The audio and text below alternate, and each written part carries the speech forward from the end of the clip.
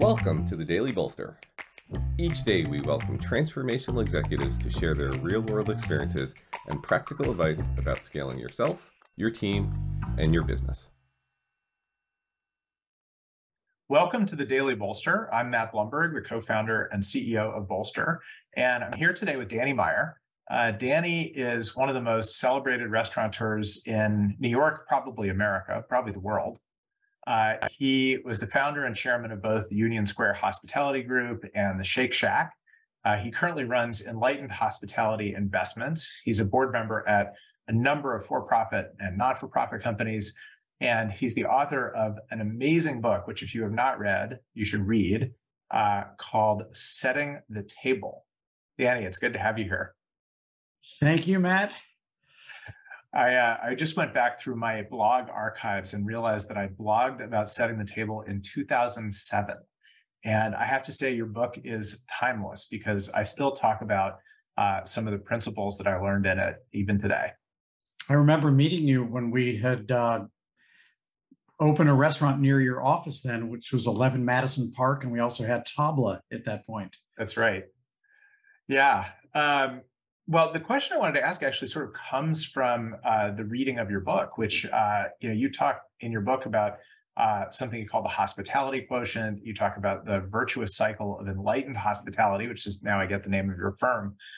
And so my question for you, for all the CEOs who listen or watch the Daily Bolster, is how do the core principles of hospitality translate into the world of being a CEO? It's something that it took me a number of years to figure out because growing up in St. Louis, all I'd ever heard about was service, service, service. The customer's always right. And I had these notions drilled into me by my parents, my grandparents. And it took a lot of years. Back in the old days, the only way we'd get an annual report card was the Zagat survey, which would come out every fall, the little red book. And in it, they would ask 3 questions about every restaurant you had been to. What did you think of the food, decor, and service? And they also asked, and by the way, what are your 5 favorite restaurants? And so year after year, this thing would come out. And no matter how well we did for food, decor, and service, we would do even better in the listing of New York's favorite restaurants. So we were moving up from 13 to 10 to 7, 5, 3. Finally, number 2 of New York's second favorite restaurant, on our way to number 1, I might add, with Union Square Cafe.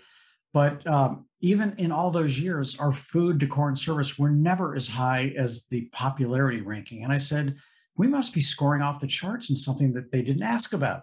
And I called Mr. Zagat on the telephone, actually, and I said, in addition to service, you may want to put a 4th column instead of FDS. You may want FDSH for hospitality. I thought it was really smart. And he goes, we already covered that with service. And I decided not to argue with him at all, but it really hit me over the head that service and hospitality are completely different things. Service, you got to have great service. My parents and grandparents were right, but that's only a way to describe the technical delivery of the product. Did you do what you said you were going to do? And hospitality, on the other hand, is the emotional feeling that you created in the person receiving your technical service. And so if I do all the stuff you expected me to do, that's good service, but it's potentially zero hospitality.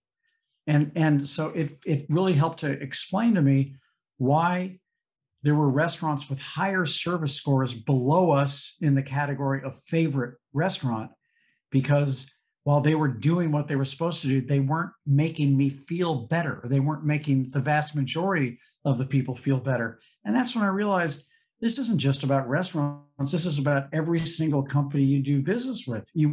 Yes, you want the product to work, but guess what? That product may better make you feel better. And, another thing I had to throw out the window that my parents taught me was, when I was running for class president in 5th grade, and the guy who won over me won because he handed out candy bars to everybody, really smart. But my parents said, popularity is a false measuring stick. Well, guess what? In business, it's not. It's just not. So how do you think about the CEO's role in creating a strong culture of hospitality internally, and then also one that reflects externally? I think, my job is one, if I read many years ago, Robert Greenleaf's book on servant leadership. And by serving my team, realizing that my highest priority is to set the culture, how we do things around here. And the best thing I can do to advance that are two things. Number one, serve our team so they have the tools to do a great job of serving one another and therefore serving our guests. So we put our staff first. Customer is not always right. Customer does not come first. Customer comes second, and the odds of pleasing and delighting our customers are greatly heightened when the staff who's coming into work feels great about their job. The other thing that's crucially my job to do is to make sure that I'm promoting the people who are our culture carriers. And furthermore, that sometimes I'm exiting the people who are undermining the culture. I've got to do both of those things. I used to think that the top performers were the people who got the biggest jobs. But here's what we do, Matt. We want to get 100 on our test. And we're very, very clear. This recipe has only 2 ingredients, which is, I wish our chefs could cook this way. It's 49 parts performance, how well we do the stuff that you expect us to do. And it's 51 parts hospitality. How good do we make you feel while we're doing it? Got to do both. If it's a 49 is a failing grade on itself, perfect food is a fail if we don't make you feel great. But guess what? We can, sing Dixie and butter you up all we want. And if the food's no good and the food takes too long, you're not coming back anyway. So we got to get 100 on our test. But by separating and segmenting those two things, our staff knows what's expected of them: performance and hospitality. So last question for you. You were in businesses that serve the general population, right? That serve thousands of, individual guests every day. How important did you feel that it was for you to get engaged with guests directly? So I totally understand setting the stage, setting the table for your team to do that work and making sure you have the right people on the team. But you personally as a leader, how engaged did you get with guests? Well, for the first 10 years of my career, I only had one restaurant, Union Square Cafe. And you would find me on the front door every single lunch and many, many, many dinners. And then even really up to having about 5 restaurants with Gramercy Tavern and 11 Madison Park, Tableau, Blue Smoke, Shake Shack. Even when we opened the Modern, which it was the first restaurant we couldn't walk to because it was at the Museum of Modern Art. I would say, I was in the restaurants every single day. To this point in time, here's what I do. You'll find me in one of our restaurants every day, just because I love being there and I love seeing the people. I love seeing the food. I love seeing the chefs. But the other thing I do is that every night before I go to sleep, well, not right before I go to sleep, I read all of our reservation reports for the following day so I can see who's going to be coming to the restaurants, and I can send notes to the chef, the general manager. And then in the morning, I get to see all the dining reports that our general managers send in so I can see how last night went. So I have a really good opportunity to stay in close contact with what's going on. And the minute I stop caring about that, it's probably time to hang up my cleats.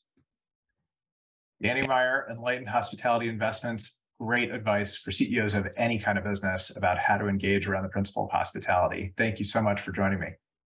Thanks, Matt.